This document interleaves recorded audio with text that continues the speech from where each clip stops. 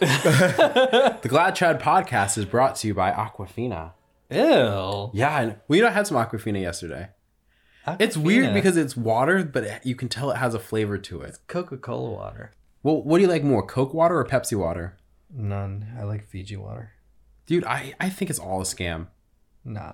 It is, and I can prove it. So the best water ever is Colorado well water. And so if I bottled that crap and brought it out here, I'd make a killing. Because artisan water is all just water. Nope. I can prove it. We'll do a blind taste test, and you have to tell me what's the best water and what's the worst water. Oh, we'll do it. All right. You heard that first, ladies and gentlemen. The Glad Chat podcast is going to do a water taste test, and Rudy is going to get gang spanked. Hey, everybody. Thank you so much for tuning in to the Glad Chat podcast, episode 7, which is technically 8 because we started on 0. But that's how naming schemes work in the podcasting world. I heard that on very good authority. And by good authority, I mean my girlfriend. Who my fiance, I should say. I forgot the... Yeah, wait. You have a girlfriend? Well, I mean, now that I have here's the thing. Now that I have a fiance, it's too expensive to keep the girlfriend. So I had to cut the girlfriend. Yeah. But when I'm married, I can have a mistress again. Because you don't need to spend any money or time on your wife. You already did all that stuff. Jen, if you're listening, you got good grounds for an annulment here. You could get, well, don't tell her that because we went to our second session of pre-Cana and we learned all about divorces and annulments. And Father Masudi thinks he's so clever. He tried to trap us. He was like, "Oh, he asked you the question. The question, do you think is an annulment a Catholic divorce?" And he sits there and waits for you to answer. And I was like, "No." Wait, what question did he ask you guys? It was like a question. It was worded really legally. So if you like answered it by your instinct, you were going to answer it wrong. Okay. But I think that was something else. That's how you can tell that our priests are actually like they exude fatherhood, because my dad tries to trap me all the time with questions. The other day, so I have a new car. And my dad texted me and he goes, "Did you change the blinker fluid?" Yeah, that's what he asked me. Did you change the blinker fluid? And I just changed my washer fluids. I almost replied back, yes. Then I paused and realized that's a very strange question for my dad to ask unless he's trying to trip me up. Yeah, I mean, here in California, you don't need it anyway. Nobody uses their blinkers. That's really funny. So you never need to change the fluid out. That's completely true. Yeah. Anyway, it is the Friday after Lent, so first Friday of Lent. Happy Lent, by the way, Rudy, or somber Lent. How would you say it? I think there's an element of joy to it. Because Easter's around the corner. Well, no, yeah, that. But there's a certain kind of joy you get from bettering yourself, and Lent is the perfect time to do it. Yeah, I think I understand what you're saying, because Lent it's like winter. You need winter in order to have spring. So it is a kind of a time of renewal. And you also do need to take a moment to really reflect on where you're at with God and all the things, all the graces that he gives you. So for me, what I like about Lent is that everything slows down.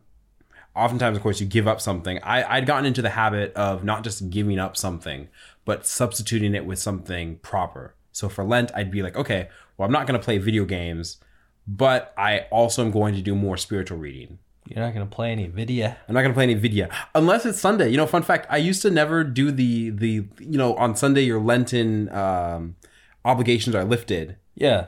And I used to not really do that. Yeah, but me neither. Since I've taken my faith more seriously, it means that the week is more arduous. You have to do it. So I'm just like, if I don't play some Total War today, I'm going to lose it.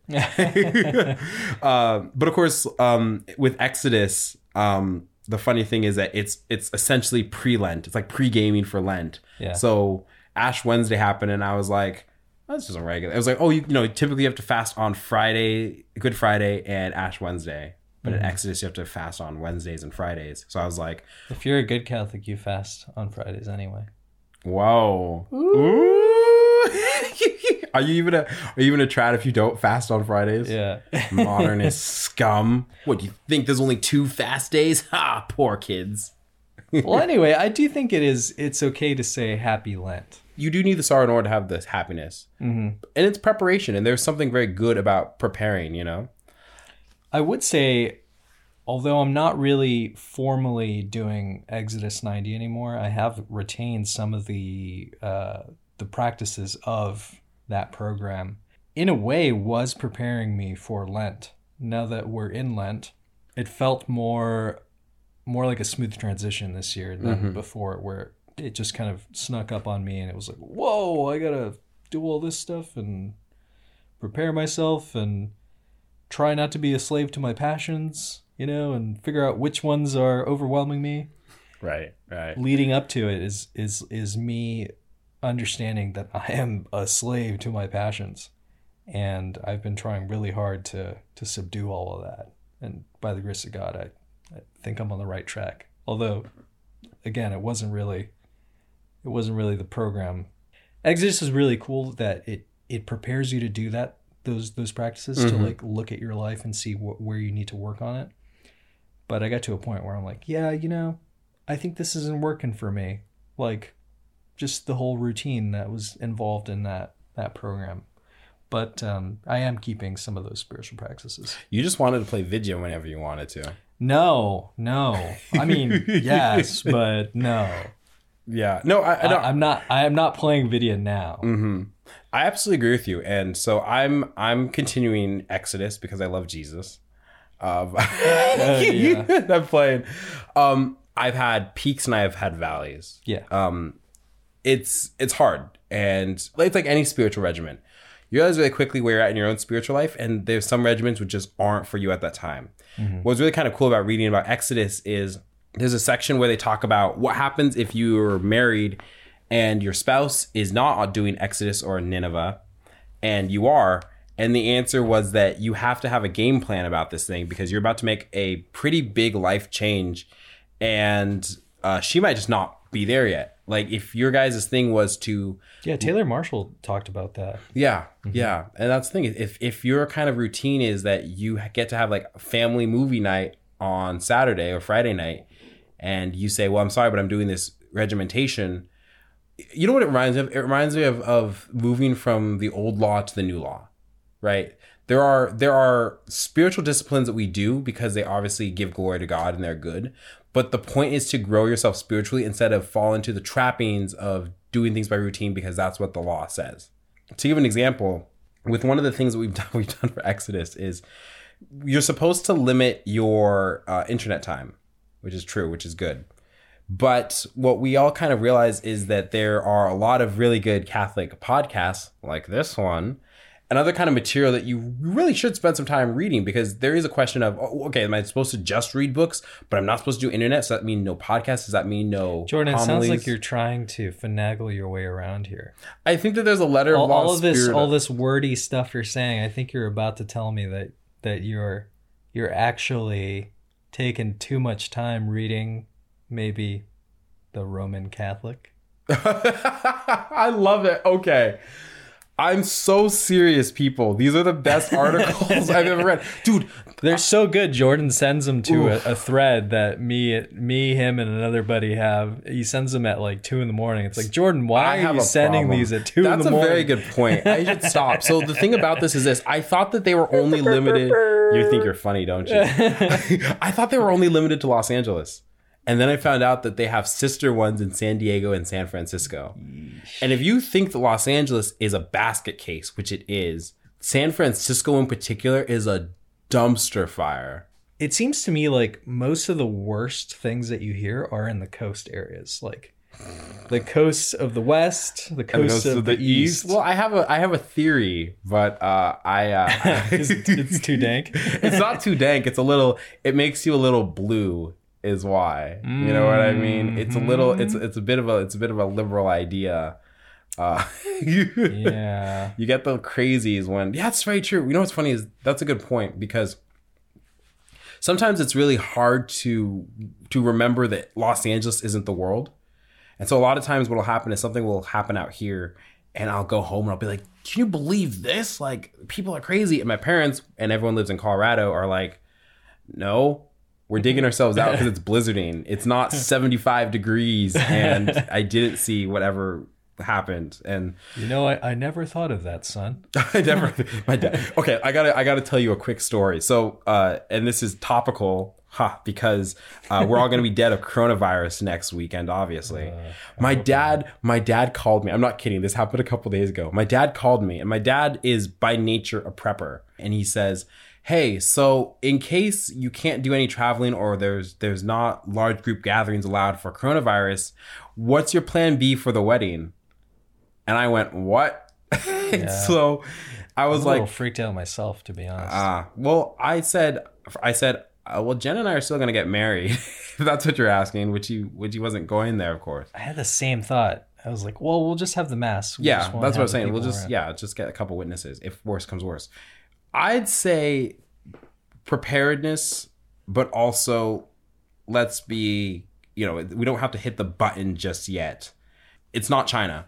That's the only way to say it. Now, obviously, I think you and I have talked about this, that it's a tricky thing because it's pretty much undetectable. It's apart from the flu. You have to kind of go in and be admitted.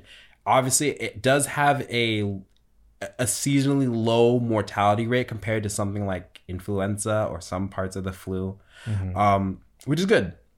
But because it's undetectable, I believe it's here in Los Angeles already. Well, there was a confirmed case today, actually, in Santa Clarita, which is not far from us. Oh, really? Yeah, and this person didn't have any history of traveling anywhere. Yeah, that's the thing. But I don't... Very weird. I don't... Here's the thing, though. The problem is that I'm looking at the mortality rate. Because it's one thing to talk about the symptoms, but it's not like we're looking at Ebola or dysentery or something. Sure. So the mortality rates are low relative to other pandemics, let's say. And it's treatable. So yes, I know that it can come back with treatment, right? But you're still like... The symptoms aren't all dumpster fires, which is kind of nice. So I don't know. We'll see. Obviously, though, we've been talking about this, but here in our part of the world, the Costco down the street, you can't get a ticket in because a lot of the supplies are already gone. Masks are selling out all over the country. You know what we should have done? We should have bought some masks for cheap from some part of the world and just marked them up. And bought St. Vitus a new church. That's messed up. That's not if it's the cost. The ends justify the means, says Machiavelli. I'm pretty sure that's a mortal sin. I'm pretty sure. To mark up? Yeah, if you take advantage of a crisis. If it's legitimate enough, absolutely. Right. But suppose it's like this. Suppose it's like a craze of something. You can mark up like fidget spinners. What, like Spice Girls bubblegum? Yeah, you could mark up, or like Furbies or something. But if it's something like people need this as a necessity. That's the only way to I got some horror stories about Furbies, man. Do you really? Yeah. They're creepy. Are you kidding me? Oh, that's very true. Did you have one? I didn't have one, but my older sister did. No, man. You don't let those things around. I'm pretty sure they need to be exorcised. You know what happens? Instead of Pachamama next year in the Vatican, it's just going to be a bunch of Furbies. From the 90s? Oh, shoot. Vintage ones? So the one that woke up at 3 a.m. and started talking? Did that happen to you? My specific Furby? Oh, shoot, dude. The Furby, right? Oh, my gosh. That's when you kill it with fire. Or take out the batteries. I'm pretty sure after that happened, we threw it away. That's probably a good thing. Yeah. Wait, what's that? You hear that? Oh, no, it's back. Creepy, man. I want to revisit something that you kind of were talking about in even though you're not doing Exodus anymore. With Exodus or without Exodus, one thing that's important, of course, is when you're doing it, as with anything, you need camaraderie. Because it's so it's tricky because we understand the sense of community being part of the church and being called to Catholics, and then we're also called to have a radical individual relationship with Christ. And it's kind of funny seeing those things ebb and flow, those play and they don't play. So for today's topic, one thing that we really wanted to talk about was just the cultivation of proper Catholic camaraderie. We can speak about it, I think, as men because we're involved in the community of our church. We are involved, of course, with a group of young Catholic males. And also, we wouldn't do this podcast if we weren't friends, obviously. So one thing that I think it's very important also is that for a lot of people who are new to tradition, they're fish out of water. I know I was. And it takes a second to kind of formulate. I think part of it for us was, since we didn't have St. Vitus, we had St. Victor's. It wasn't our parish just yet. So while you could join the choir, I was asked to be an usher a lot of times. And I actually met one of our buddies that there when he was still studying at UCLA, just kind of out of the blue. Mm-hmm. But because we didn't really have our own space, it's really hard to formulate the community of what church is also meant to be. Because as a church, we go there for the celebration of the Holy Sacrifice of the Mass, which is first and foremost. It sounds like because there was two communities there. That's, yeah. You know, And everyone knew it wasn't our home. Yeah, exactly. So you have the trads, for lack of a better term, and then you have just your regular Novus Ordites, you know, good Novus Ordites, yeah, who probably were like, I don't even want these people here. Well, you know? Or maybe they didn't. We understand. didn't associate because Mass was 7 p.m. on Sunday. Yeah, you know, in West Hollywood, so you had to kind of fight traffic to get there, and I don't think they really cared. That I think is the most. It's probably the latest Mass that I've ever heard. Yeah, be on a Saturday. Yeah, besides like a university Mass or something. Yeah. This episode isn't specifically just for the boys, even though that's sort of our experience. The boys. No, true. Shout out to the boys. Shout out to the boys. But no, I think this is a universal episode where we need to cultivate a Catholic identity and a Catholic friendship and blend those two together. Yeah. And I wouldn't be able to do that without Ashley. Because like I mentioned before, she is like the social counterpart to my life. That's true. And I wouldn't have met any of the traditional people that we've met at the parish without her. So I am astounded. Quite a good compliment to pay to your lovely fiance, because she is a social butterfly. Yeah. And it's nice because you sometimes, I think it's a really nice, everyone has like tent poles in their church. Yeah. People who, you know, like they kind of run the place. Not like in the weird overarching way of Susan of the parish council, but in the way that they're pillars of the community, which is important. Yeah. And it's kind of nice that you know that you have someone obviously who is that directional thing. Yeah, but I absolutely agree to your point. Catholic camaraderie is very important. And the fact of the matter is this. So when it comes to friendships, like any relationship, but friendship has to be the first and foremost thing. Aristotle says that you have to build it around a transcendent third. And the church has baptized that idea completely. Now, when we talk about the transcendent third, we often talk about it in relation to marriage. Fulton J. Sheen's 3 to get married, right? Man and woman together with Christ, under Christ, through Christ, you know? And it's that transcendent third that keeps the marriage together, because otherwise marriage isn't a sacrament. This, to a lesser extent, because obviously friendship isn't a sacrament, but it's an important part of cultivation for our identity, as you talked about. And you know, I think to kind of an original idea, coming into tradition oftentimes really is a fish out of water experience.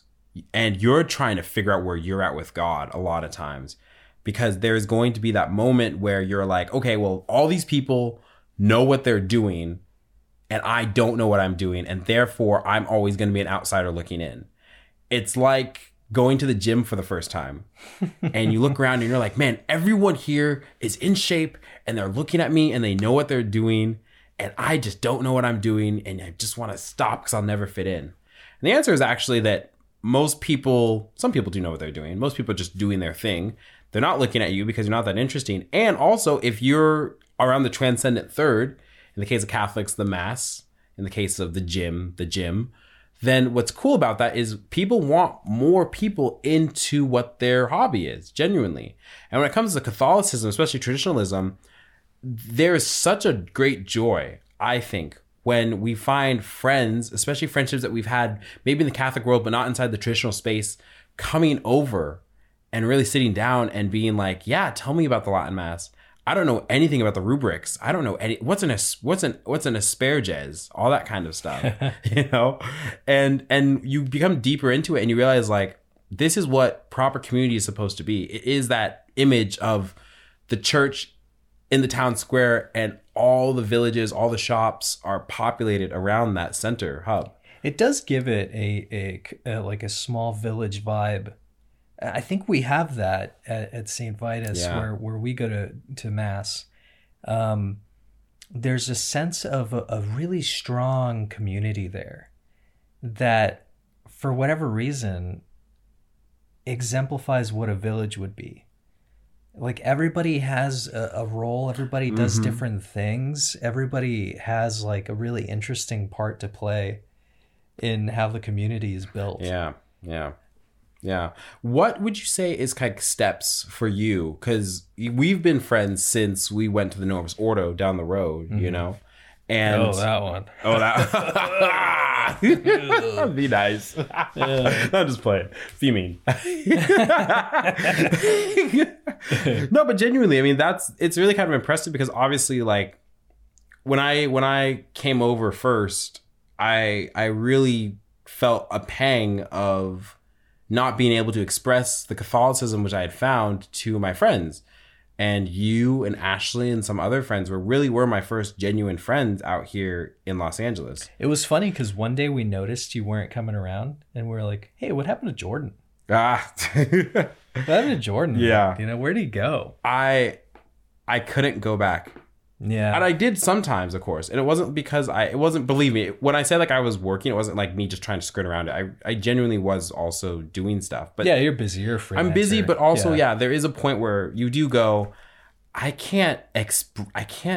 just can't, you know, that crisis. And it really was hard because I would come back and like, I felt like I've never really been one of those people that's like, oh, I'm an outsider. Cause I'm like, forget that. You know me, I talk a lot. I like friends and you guys have all been good to me. Like genuinely, yeah. I really do treasure the friendships I've had in my faith, because in the work that we do, it's impossible if you don't have that bedrock. People who not just like can pray with you, but people who can also set you straight if you're going on a path that you shouldn't go on. And it was tough because I definitely felt like there was a period where my foot was in two worlds, where I had a social life, but also like a good community of Catholics at our church here. But at the time it was St. Victor's, but I was just, and then later St. Vitus, and I was just being pulled. And once that pull starts, you can't stop. I remember really genuinely being in mass, going to mass at St. Victor's, going, you know, and not talking really to anybody. And I wanted to say so much, but I was like, well, how do I talk about any of this stuff? Who's my basis to bounce things off of? Yeah, I know what you mean. I think everybody goes through that in some sort of way. They experience the Latin Mass, and they find something there. They find a substance that they've never encountered, or maybe that they seldom ever encounter in their communities. And then they have that little crisis moment where they're like, okay, well, I can't go back. I had that. And some people deal with it in an interesting way. I think for me, I was angry. I was like, I'll never go back. I'm never going to go there anymore. I can't do it anymore. But I've kind of since grown out of that. You know, it's more of like, hey, well, if I have to, I'll go. You know, it's not my first choice. Yeah. But then you start. I think the next part of that experience is then you start thinking, well, who can I talk to this about? I had that when I started coming to St. Vitus, and I knew that you were there. It was like the best. God always like uses the strangest things in your life to bring some good out of it. And at that moment in time, I was in between jobs. I had left this company that I was in, and I looked for something that was better. And to be honest with you, I went to a new place because of the money. It was much more significant there. I can sign off on that. And it ended up being that it was the worst job I've ever had in my life. It was just like constantly testing my faith. The people there were just constantly being rude and just, you know, really being sacrilegious at times with the faith. And I just said, you know, I can't do this anymore. And I took a leap of faith. I started working at a different company. Thankfully, you know, it was like a mutual exchange where they needed a person, I needed a job. It just so happened to be that it was working out. And I was going to daily mass because I was living really close to the church. So I could just go to work, come back, go to daily mass.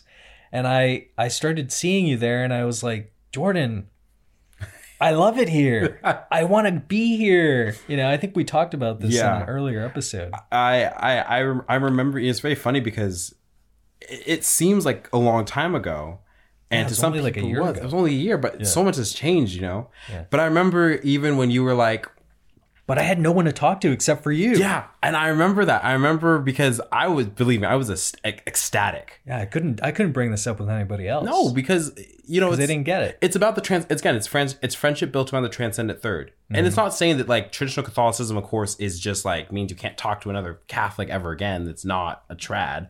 No, you can, but sometimes they're just Yeah, like, but there's a disconnect because liturgy plays a huge prominent, like a whole new prominence. Sacred music plays a whole new prominence. Again, the moment for me, I will never forget this because I'd never heard an asperges before. Not like that. And, you know, there are a few moments in your life when you can really feel that God touches your soul.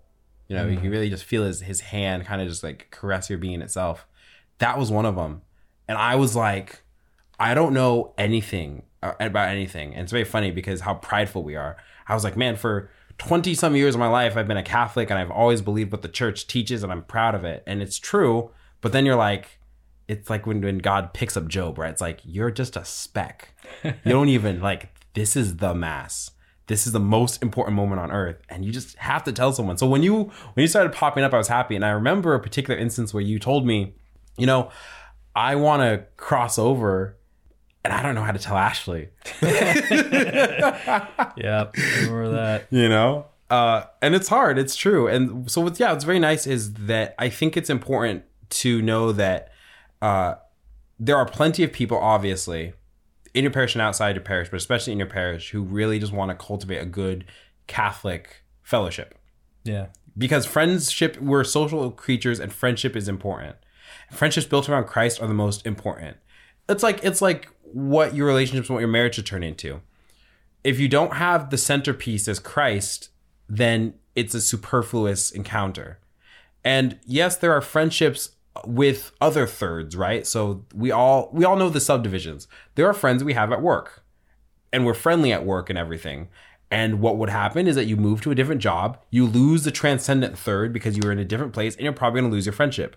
Everyone who's gone from high school to college understands that the transcendent third wasn't, we're sisters and we're brothers and we're going to stay together forever.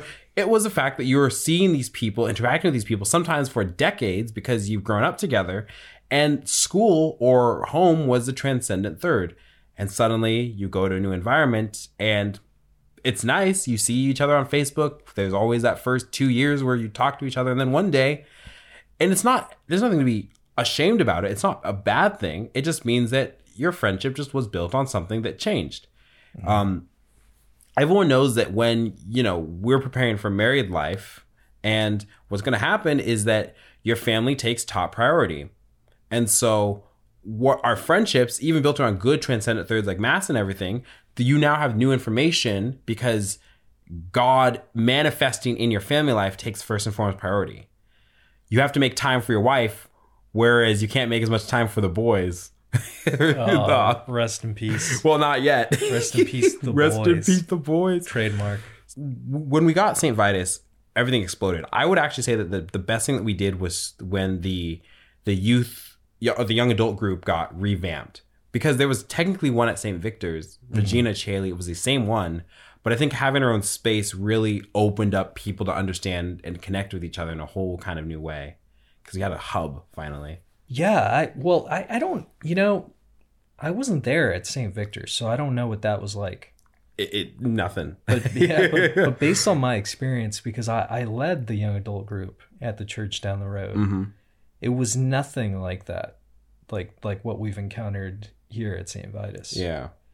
There's a very profound sense of the importance of faith. You know, where in the past I would encounter people that were kind of transient or like trying to figure it out. They weren't sure about it, you know, and which I think is okay, depending on. It's fine, but there weren't enough people to like ground them. Yeah, you know, there was like because everybody was like that. Mm-hmm. And then there just never was like a real transcendent third, like you mentioned. You know, It was like hey, I'm kind of figuring it out. I don't know. I'm kind of fighting. Mm-hmm. I'm trying to like be a part of the world, and I'm trying to like morph my faith into that. And it's like, no, you gotta live your faith in the world. You have to surrender to it first. Yeah, exactly. Yeah. So when I started hanging out with the young adults at St. Vitus, it was completely different. And I think that's the difference. Everybody at St. Vitus has a very deep understanding. It might just be, I think this speaks to a deeper reason. I think it's a problem with catechesis. It just by nature of where we are, you know, a traditional community is going to have a better catechesis. And so I think that's just a big part of it. Like you and I, we're a little different because we're preparing for marriage. Mm-hmm. And our main priority is going to be to lead our spouse to Christ. Yeah. And they, our spouses, you know, Jen and Ashley, they have that same responsibility to us. Yeah. One of our really good friends, she's become a family friend. She alluded to the relationship that you should have is like, it's almost like your spouse is your passport. She's going to be your passport to heaven. Mm-hmm. You know, but a lot of people don't have that. They don't have that romantic relationship. Yeah. And so the best way that they can figure out how to get to heaven is to do that through their friends. Yeah. Right. That's actually a very, very good point. So for us, it's going to be a vocation. For them, it may not be a vocation to their friends, right? But they still have the same opportunity to build an authentic friendship that is wholesome and that's going to lead their friends and themselves to Christ. There's a saying which is, if you show me your friends, I'll tell you who you are. We're called to be beacons of Christ in all of our aspects because Christ as king means that it's his law that enthrones all the other laws. So what's nice about, I think, discovering tradition is you realize very quickly it's not just a cloistered little place for Sunday, which I think a lot of people can fall into that trapping because there isn't that catechesis which tells you that faith is something more than a cloak you put on and take off willy-nilly. But you begin to get pulled in that direction. You take a very different look at a lot of friendships that you have. I know that I did. Sometimes you know your bad influences, and sometimes you are the bad influence. Mm-hmm. And God is calling you to change that for the better. And it's really great because when you discover people that you can pray with, I mean, this is the most important thing. We talk about it with marriage, of course, and it's important to talk about marriage because first off, you cannot have a good marriage or hope of getting married unless you have a cultivated friendship. And for me, Genevieve is my best friend. For you, Ashley is your best friend. Mm-hmm. And that means because you have to find someone who you can seriously pray with, whom you can love, who can fight with, all that kind of stuff, because that foundation has to be there. Your wife isn't someone you can just like, you know, put away until the weekend and then it's like, well, we're married, but then I'm doing my other stuff. It's like, that's your aspect of your life. With friendships, the entire point is that you're supposed to be helping the people around you get to heaven too. Mm-hmm. It's not just your spouse. Your spouse might be your passport, but all these other people hopefully are going to be your luggage. And you're really wanting to carry them and have them help carry you across the finish line. Yeah. And so what's nice is that there are plenty of outlets to do that, which is at our parish, which is awesome. Different interests, which can really help cultivate the proper sorts of people. For us, we have the young adult group, which has been great.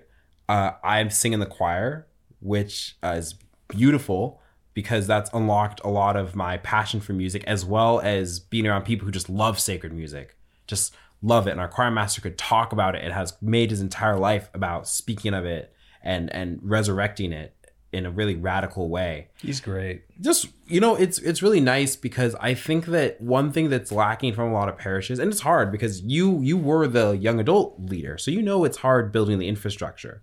And you have to build the infrastructure and you have to have core people who are called to, again, the transcendent third of making this thing work. If you have a wishy-washy kind of group, then yeah, it falls by the wayside. If you have people who are kind of just in for Jesus, but not really in for Jesus, you know, everyone, I mean, and like, don't get me wrong. It's not like that's the only reason to cultivate good friendships. The fact of the matter also is that it helps us discern our vocations. There's the joke in our young adult group that it also serves as St. Vitus match. Yeah, I mean, which some of the relationships that have come out from there are pretty good. And like, well, what's the point of like, it's like friendship doesn't just, I mean, depending on how it's cultivated, it might very well not stay there. And wonderful if it's built around Christ and if it's made in the community of the church. For a church like St. Vitus, it's a lot of people coming because they want to be properly catechized. They're coming for the right reasons: tradition, orthodoxy, the mass. And also, a lot of us have had journeys where we've been outside the faith or had to fight to stay inside the faith. And God has now picked us up and taken us to a whole new experience of it. And I think that it's such a proper way of what parish life should look like. Because as you said, it is a little village. It's a little community, and everyone has this kind of cool role and shape, and there are plenty of places to find yourself in. And it's really important because for good Catholic friendships, Christ has to be that centerpiece again. Mm-hmm. But also, to the great point, it's like the activities that we do. So again, it's finding all sorts of friendships, but also for the boys, it's like we're also men who very much believe in the obligations and duties that men have as men. We gravitate towards what I'd say are masculine activities. We go camping, we sit around and smoke pipes and talk about politics and theology and everything. We talk about dressing up for mass and order, and it just, what it feels like is it's letting down your hair in a really cool way. The fact that you can talk about this all in the context of religion frees up yourself to say your deepest fears and hopes and everything. Whereas with other friendships, I've noticed, even though I have good ones, I'd say, since it's not built around that, you limit yourself because you are going to be the Jesus freak of the group, or you're going to be the weird trad person who doesn't cohabitate or doesn't like get drunk on a weekend or something like that. It's so obvious when that happens too. I've noticed that in my friend groups, whether it be like with my friends that I've never met in person in Washington, that we play a lot of video together. Hey. To the people that I grew up with, like my best friends, there are moments where I realize that we don't really share that transcendent relationship. Yeah. I can't really sit down and talk theology with them, because when I do, I'm worried about, firstly, that I'm going to scandalize them because they're not going to understand where I'm coming from. Yeah. And secondly, even if I explain it, they don't get it because they're outside of the church. And it's a little heartbreaking because, you try and present the faith to them, but at the same time, they're so far and so hardened that they can't enter into the church because of their situation, whatever it is. But then we have the opposite of that, like when you and I hang out, or when we're like texting in the thread with our other friend, it's just like a complete different, it's like a complete different perspective, and you're all on the same page. People try and tell me now that it's like, oh, well, it's bad that you're just with a, homogenous group. It's like, no, it's not. You don't understand. We're all moving in the same direction. Saint Therese. Saint Therese has this beautiful quote where she says that the world is your ship, but not your home. We're on a ship together. Yeah. And in the past, I've thought of it as more of an individual thing, like, oh, okay, I'm on a ship, I'm here by myself. But now I'm realizing, well, there's all kinds of people on this ship that we're all moving together. Some people are jumping off the ship, unfortunately, but no, I mean, you and I are on the ship. Ashley's on the ship. Jen's on the ship. Anthony, Sloan, like all these people, it's great. I mean, we're all on we're going to the same destination. At least we're attempting to. What's very funny is this, even though us as conservatives laugh at the whole diversity as our strength thing on the left, that's one of the Americanisms, actually, that's kind of funny to realize. So here in America, it's the diversity of ideas is like the strength. And to an extent, that's true. But here's the thing. It's like diversity as the church sees it, which is that there can be Dominicans, Franciscans, and Jesuits, and they can argue about who's the greatest, or they can talk about Definitely not the Jesuits. Definitely, they used to be. Not anymore. They used to be. They had their little. They used to be so good. They had their one-hit wonder. It was not a one. Yeah, it was though. I mean, I'm so sad. It's like the Monkees. Don't. That's so. The Beach Boys. The Beach Boys. Yeah. Oh gosh. They were good. Surfing Brazil, surfing Amazon. And then the Spanish said no. There are a lot of different charisms inside the church. There are people who are called to intellectual rigor. There are those who are called to cloistered life. There are those who are called to laity and to marriage and to being out in the world. There are those who are called to be inside the church concretely. And what's nice is that's the kind of diversity which God sanctions. I mean, Christ brings together Gentiles and Jews. And this is a huge, monumental thing. We don't even realize it. Like, these are peoples who one of them is unclean and the other ones are God's chosen people. And Christ goes, okay, I'm rewriting the codes here a little bit. You know, you're all my lambs now. And how do we determine this? Because there are some marks, you know, it's like the marks of the church. One, Holy Catholic and Apostolic. Circumcision no longer saves you. It's baptism which saves you now, right? Unless you eat of my flesh and drink of my blood, you will have no life within you, that sort of thing. So what's nice is that as Roman Catholics, there are differences that we can have which are proper. But, you know, there are a lot of different rites in the church, right? We know that there are Eastern Catholics, the liturgies in Greek. There are Melkite Catholics, the liturgies in Arabic. Rudy has his pipe out and he thinks he's being an intellectual. Hey, man. There are. I went to a Ukrainian Catholic mass in Florida, and I love Eastern liturgy if that's how it's done. I was like, wow, this is incredible. And of course, They don't have pews there. Everybody squats. that's right. That's Slavic squat too. That's how they know you were outside looking in, not just my skin color. But it's beautiful. I mean, that's the kind of thing which is really good in the church. And what's funny is that in our lives, what we hear is, well, homogeneity is bad, especially of ideas, right? Like, you can't hang out with a bunch of Catholics because you're going to be closed-minded to just Catholic ideas. And the answer is, yeah, that's the point, because it's true. Yeah, you're encountering an objective truth. Yeah. Why would I go outside of that? I can't imagine, like, diversity of scientific thought for theories stops when someone goes, hey, what if the world actually is square? They're not going to go, wow, that's a really good diverse thought, and I welcome that inside the space. They're going to go, no, it's not. Like, in order for this whole thing to function, there has to be some rules that we agree with. So, you know, when we talk about breakdowns inside society or breakdowns inside the church, the problem is that people are playing by two different rules. I talked a little bit about like my recovation kind of idea, but there is a tale of two churches going on in a lot of ways. And there is a church where, you know, it is a continuation of a tradition that has lasted for 2,000 years. Believing things like the papacy is the oldest institution in the history of the world, that God does not change his teachings and his dogmas. And then there's another church which tries very hard to Protestantize itself past the Protestants, which I mean to say, it makes itself Pope.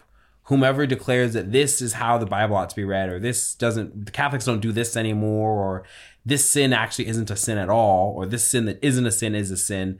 You know, I will bring back a second Martin Luther quote. Oh no! No. This one's one of the good ones, because he said towards the end of his life, he complained that there are as many heads, meaning popes, as there are blades of grass. Because remember, Martin Luther couldn't agree with John Calvin, who couldn't agree with Zwingli, all those kind of guys. So before you knew it, there were a bunch of people going, well, no, this is the truth. Like, Martin Luther didn't go far enough, or no, he went too far, all this kind of stuff. But they weren't Catholic. They weren't inside the bark of St. Peter. So the point being is that when it comes to friendships, to focus on not just the transcendent third, but to focus on the objective transcendent third is only naturally going to make sense to cultivate the best friendships, because these are ones that, by the nature of the faith, transcend time and space. Like, you know, at one point in our lives, you and I will be, you know, far apart from each other. Or maybe not. I don't know. I know, right? I didn't want to tell you. What do you mean? I don't want to tell you, but I don't, when Jen and I get married, we're not going to consider your geographic location. But I know. I thought we were going to be roommates. Well, I mean, we were, but. You mean you don't want to live next door to me? I mean, I could live next door to you. I'll be kind. Yeah. But, you know, that's the point. It's like, but it's not like our thread's going to just stop, because, like, we could, like, it's Catholicism, for heaven's sake. Very well might. I'm hurt. Wow. I'm hurt by what you just said. The Glad Chad, I think the it's Glad Chad over. podcast is brought to you by Rite Aid Band-Aids. Bad homogeny is the kind of it's almost kind of like an Aryanism, you know, like, oh, they're just picking and choosing whatever. Yeah. It's moral relativism, you know, like, oh yeah. This is fine. This is fine, yeah. You know, you're not hurting anybody. No. And then there's the good homogeny, which is based on truth, based on the transcendent, which is that, you know, we're here, we're moving towards the same goal, we're trying to perfect ourselves, we're trying to make ourselves worthy, trying to live a good life, and you know, we're going to mass, we're practicing our faith, we're doing everything that we can to get there. Yeah, and that doesn't go away anytime soon, obviously. And then we're Marine Corps. No Marine left behind. That's no right. Catholic left behind. But you know what's really nice is this. It's like, because it's such a grounded center point in your friendships. Like I've always been kind of skeptical of this sort of thing, because I think that there is and we talked about it a little bit, because when you come to tradition, right? I like to make the 7 stages of grief for traditionalists, because first off, you were blown away by the awe, the reverence, and like it overwhelms the soul. And then the next stage is to go, I was deprived, and that's to like the stage of anger. Is that bargaining? Well, that's not quite, but it's like anger at that point, right? It's like okay, so you're telling me that this existed, and I didn't know about it, and it wasn't abrogated. And it wasn't abrogated. That's the thing. And it wasn't like, I remember growing up being like the Latin Mass, and you hear about it, and you're like, oh no, I didn't even know about it. I knew about it. Here's the funny thing: I knew about it from history, and I'd only gotten a whiff of that like really in high school. I wish I knew. But here's something funny, because I grew up reading like the Baltimore Catechism, right? So everyone knows what Ad Orientem is as a Catholic, even if you can't really put your finger on what it means. But I was like, yeah, that's the Mass. Yeah. I didn't like put 2 and 2. And then later you know, you can get angry about it. But then to the point, it's like you have to just accept that you're in it now, and then do your best to cultivate the garden which God has given you. And the best way to do that is to help other people also cultivate their gardens. Because as trads, I think that there is such a desire sometimes to really just circle the wagons. Not just in the community itself, but amongst individuals too. Like there is a matter of, Rudy and I have talked about a little bit just in the ether, like the distinction of sin and scrupulosity, or the lack of scrupulosity, you know? And we, you know, there is a bit of, and I think it's just well and good, because we're talking about the most important thing in our life, which is the Catholic faith. There's an element of figuring out, like, it's like the apostles arguing amongst themselves of who's the greatest. It's kind of a dopey argument because they're walking next to the risen Lord. But I do feel like there's a bit of that strain. And so it's really easy, of course, to just kind of circle the wagons and close yourself and be like, well, go back almost to like the same stage you were when you first discovered tradition. Nobody understands. Nobody's getting it. Nobody's pious enough, or nobody's whatever enough, or anything. Mm-hmm. And the answer is, everyone, God is outpouring graces of an extreme magnitude. And it's really funny, because I'm reminded, this isn't, obviously we didn't cultivate a friendship, but I'm reminded of a story, which is that there was a girl once in Mass at St. Victor's. She was wearing sweats and kind of like a t-shirt, obviously lost in the Mass. And so I remember I tapped her on her shoulder and I handed her a missal, and I was like, here's where we're at, like, try to follow along. And I talked to her afterwards, just caught up, because I could tell that she'd just blown in. Mm-hmm. And what she was is she was an Indian girl who grew up a Hindu, had become a Buddhist, had kind of fallen away from any sort of religious idea thingy, mm-hmm. and then was kind of in this spiritual sense, quote unquote. Mm. And I was like, okay, that's well and good. What the heck brings you to a Latin Mass at 7:00 at night? And she was like, well, there's just this like great energy here. And I was like, I mean, it's Jesus. Oh yeah, it's the crystal I have in my pocket. That's right. But no, I thought, it's very funny though, because that's just serves to the point that there is, a tremendous amount of graces and obvious power that Christ gives us in the expression of his church as his church, mm-hmm. where we're not something that's of the world, but we're something that is of the kingdom. Something that transforms the world. That's exactly it. And you get that righted. And I think that bleeds into our lives in such a radical way. It bleeds into our friendships, certainly. Yeah. Because it's about order, and it's about righted order. And suddenly you're like, okay, well, I'm going to focus on these reasons instead. Like, I'd much rather hang out with people I'd much rather hang out with people who I can casually pray with before we eat my meal, instead of being the only Catholic in the group and doing the fly swatter because you don't want to get into a huge religious fight with all the atheists around you, or whoever's it is, you know? You don't want to feel self-conscious like that or anything. I got to tell you, it is a breath of fresh air when you surround yourself with good Catholic people. I mean, like yourself and just all kinds of other people that we've gotten to meet. It feels like home. Yeah. You know, yeah, and that's right. And you get a real sense of what it means when you will the good of another. Because it becomes that. It's a very profound act of love for your neighbor. It's a charity that I honestly didn't think I was capable of, but charity is a grace. And you get to meet these people and understand them, and you open up to them and they open up to you. And in that profound act of charity, you get to pray for them. You get to be there for them. That's very true. They're there for you. And it's wonderful. It's incredible. I mean, even in our own personal friendship, we've gotten to a point where like we're going to the gym every couple of days. Like it's interesting. I was thinking about this the other day. I hang out with you a lot now. And that's interesting to me because, you know, for a lot of my other relationships, I don't even have that. Yeah.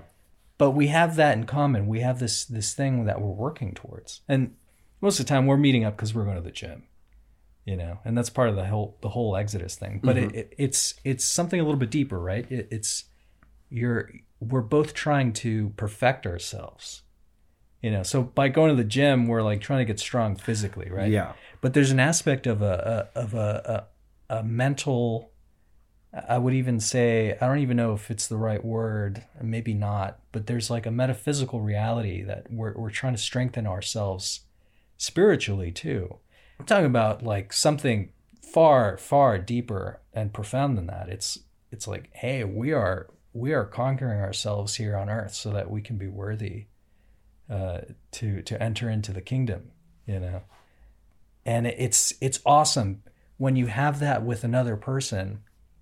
You know, it doesn't have to be just a guy thing. Like I mentioned in the beginning, like Ashley has found some friends also. Yeah, Janice too. Yeah, and they found each other. Yeah, they found each other, and they're working together. I don't know to what extent, you know, because a lot of things are sort of private, so I don't really prod around. But yeah, people pray for each other. Yeah.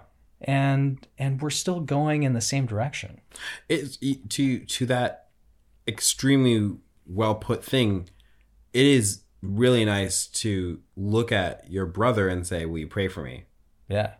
And it's hard sometimes when someone else is hurting, a friend of yours is hurting, and you can't, like, you know, of course as Catholics we can just look at someone and go, "Listen, I'll pray for you." Yeah. But part of gift giving is this. It's two stages, right? It's not just giving the gift, it's also receiving the gift. There's a sort of way that you're supposed to give a gift, and there's a way that you're supposed to receive a gift, right? Which is why it's awkward when people refuse a gift, because you're like, you're breaking your part of the bargain here. It's like going on a date and having the flirt over who's paying the check. You son of a bee. As Ashley would say, you son of a biscuit. Oh my God. Oh, wow, that's really tame of her. That's the PG version. Oh, that's the Glad Trad version. The Glad Trad podcast doesn't believe in language. We only curse in Latin. Oh, that'd be cool. No, it's like R. Kelly. I'm fighting for my life. Are you going to really quote R. Kelly on our podcast? Okay, look, R. Kelly's the worst. I can't quote Martin Luther, but you're going to quote R. Kelly. The worst, but he recently came out, and it was a funny interview where he's like, I'm fighting for my beeping life here. Now it's beeped into existence. Y'all killing me with this beep. What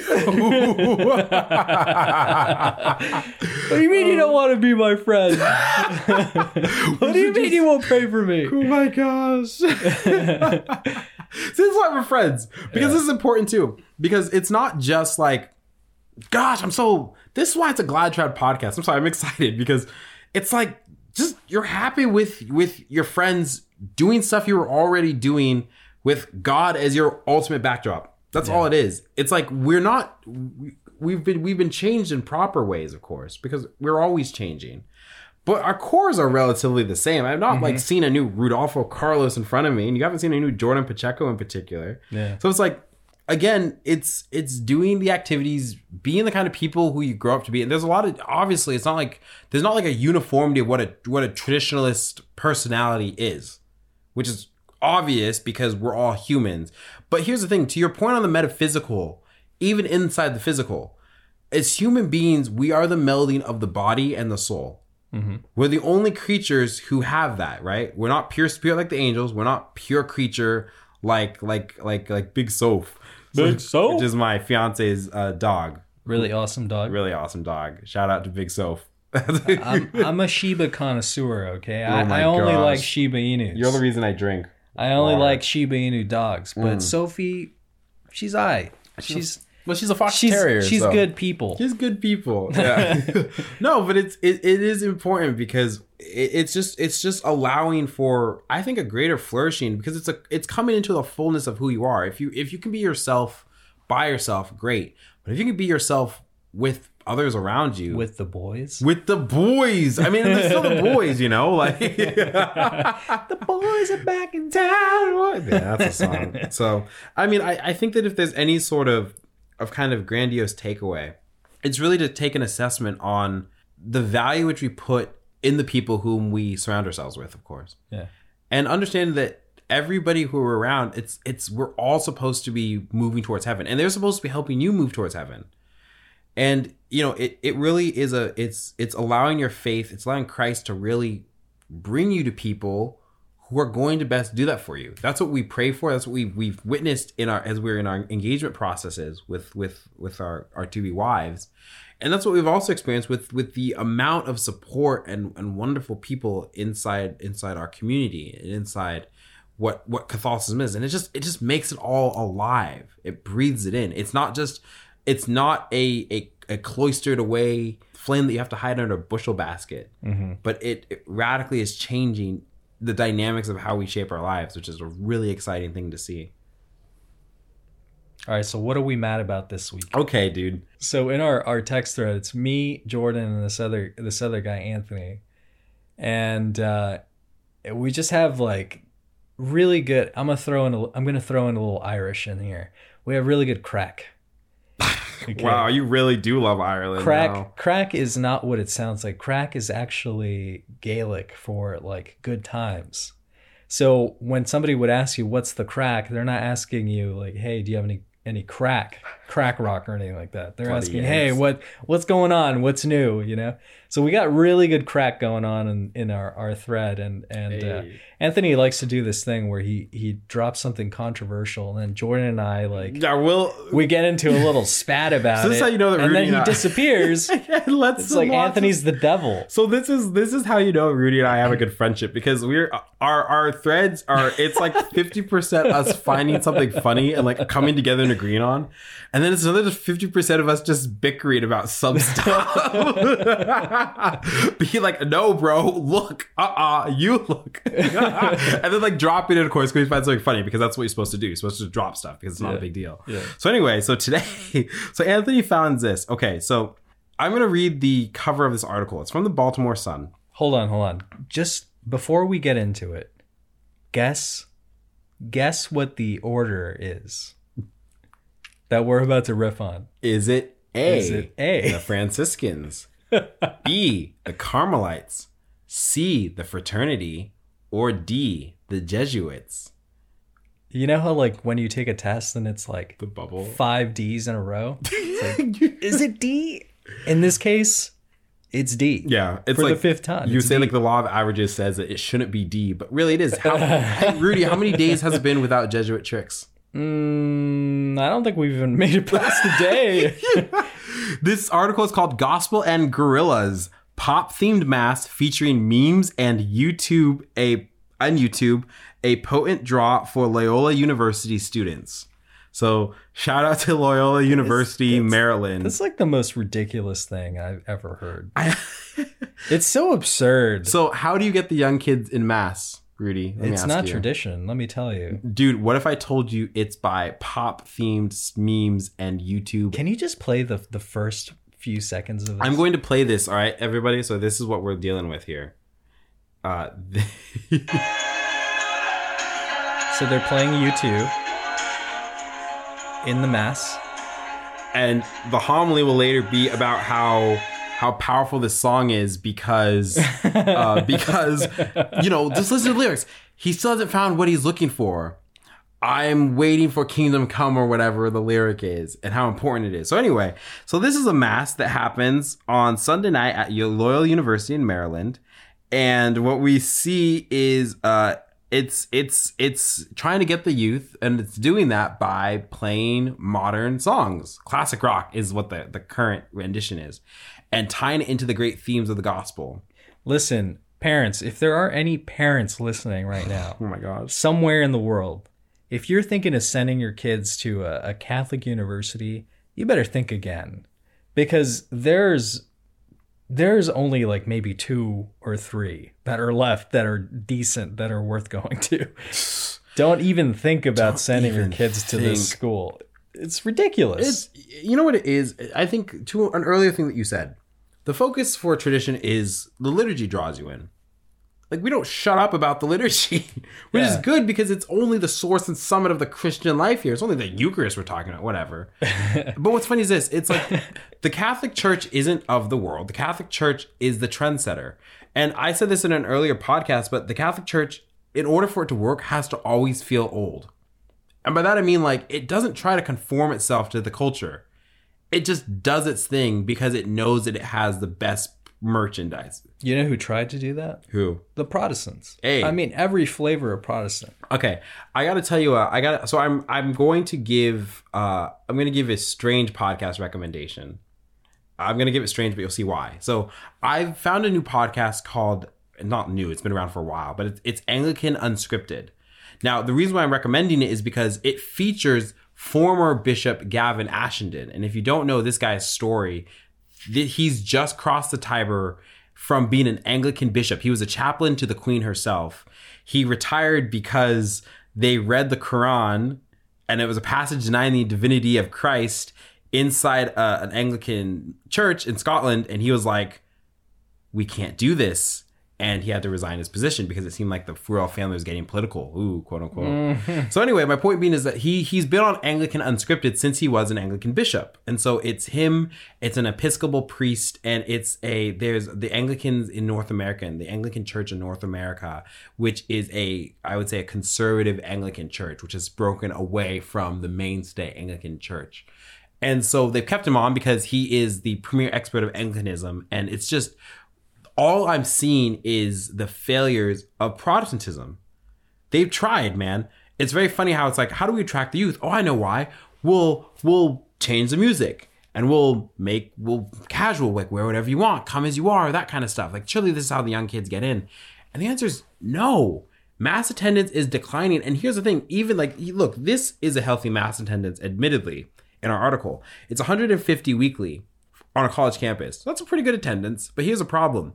The question is, what fruits does it actually sow?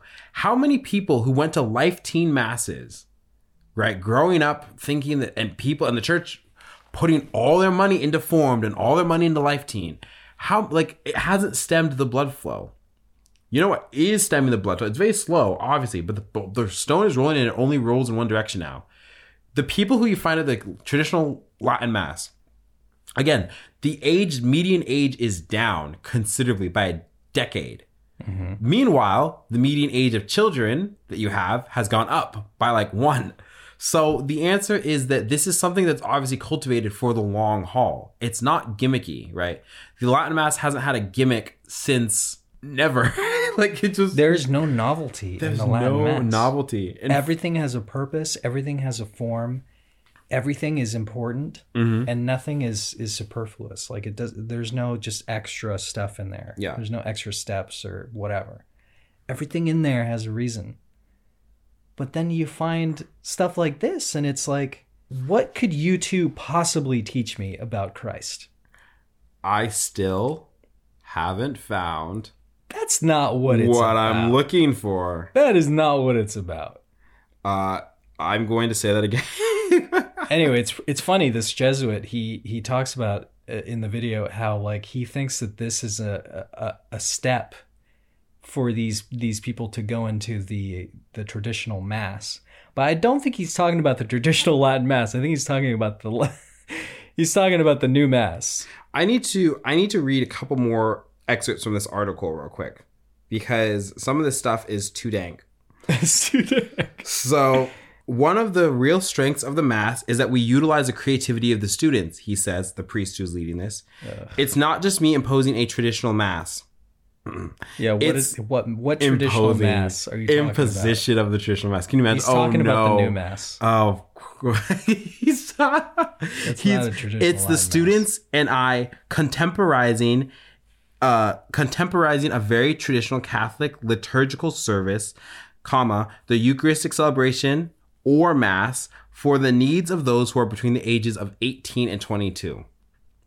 Eucharistic celebration. How about traditional Catholic liturgical service? You mean the holy sacrifice of the Mass? My friend. That's all I hear. Come celebrate. Oh my gosh. There's that desire to have more fun, to be more personally engaged, even to rebel. This Mass answers that as well. Yeah, it's rebellion, all right. Okay, so obviously I hear the counter argument people say, because I've heard this all my life, which is it seems like what the Catholic Church is selling, nobody's buying. And so therefore, don't we have to go to where the people are? And people forget something that suppose that the Roman Catholic Church had a beautiful store of the finest choice meats in a butcher shop. And all you had to do is come inside and you could have it. T-bone steak, filet mignon, tomahawk steak, tomahawk chop is my death blow. And then, but suppose that for some reason, new management, whatever, instead of giving the choice cuts for everybody, they said, you know what the people really want? The people really want discount bologna sandwiches. They want bat soup. And so people went, I'm not eating bat soup. And then people said, they're not eating bat soup. What do they want? And they're like, well, T-bone steak. But of course, people don't want to. They go, T-bone steak with some Jimi Hendrix all along the watchtower mixed in. That's it. That's what we got to give them. And you know what happens? It's like the jack of all trades is the master of none. Congratulations. The youth don't want to be appealed to. We're still young enough where we can actually be called genuinely youth. Roman Catholic leaders, you want to know what we really like? We like people giving us the straight dope. That's why people like Jordan Peterson are so popular. And that's why the flippin' United States Conference of Catholic Bishops actually had to talk about why people like Jordan Peterson are so popular. Stand up straight with your shoulders back. Whoa, so revolutionary of a concept. Fun fact of the day, that's the Catholic Church in a nutshell. All it does is tell people, fix it. Yep. Get to heaven and fix it instead of meeting the people where they are. Because when you meet the people where you are, you lower yourself to the humanistic element of the church. It's important to nurture that. But also, there's a greater element, which is a transcendent divine element of the church. People ought not to be, it's not that God lowers his gaze to humanity. It's that we lift our gaze to God. And when we forget what the Mass is about, which is Christ himself transubstantiating body, blood, soul, and divinity on the altar, and we start relativizing it, you lose everything. And if you don't believe me, let's examine what's happened to high church Protestantism. What is happening to the Episcopal numbers, the Presbyterian numbers, the Anglican numbers, the United Church of Christ numbers, all these other denominations that have appealed to the youth. Mosaic, as I talked about earlier, is a hipster church. It seems to be very vibrant. But guess what happens with all the mega churches and the evangelical churches and everything? Where are they in a decade? Where are they in 2 decades? They're not there.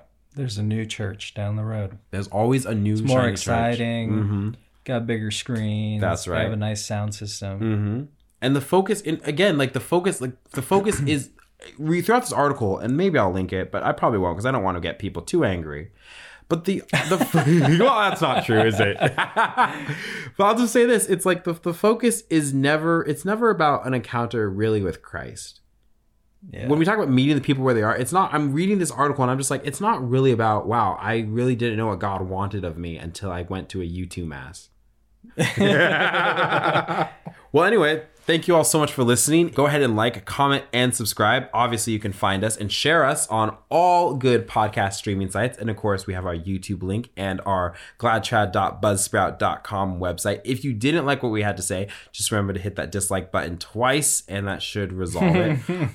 We are really, really grateful for a lot of the comments and the feedback that we've gotten, not just online, but also in person, which is really nice. So if you want to leave a comment, please, we'd love to take your suggestion for show ideas. We'd love to hear your thoughts about cultivating Catholic friendships or what pipes you've had. We actually had a comment the other week of a guy who was like, I was waiting for you guys to talk about pipes. Like, went through like his favorites. I thought that was so cool. But we really do try to engage our community, and we're really, really happy of all the support you've given us. Please keep Rudy and I in your prayers, as well as our fiancés. And for the sake of the church, for the sake of the Holy Father, for the sake of all of us traditionalists who are just trying to do our thing, for the sake of the fraternity, please remember to pray, especially in these dark times. That's all I got. I'm Jordan Pacheco. And I'm Rodolfo Carlos. God bless you. Mary keep you. Adios.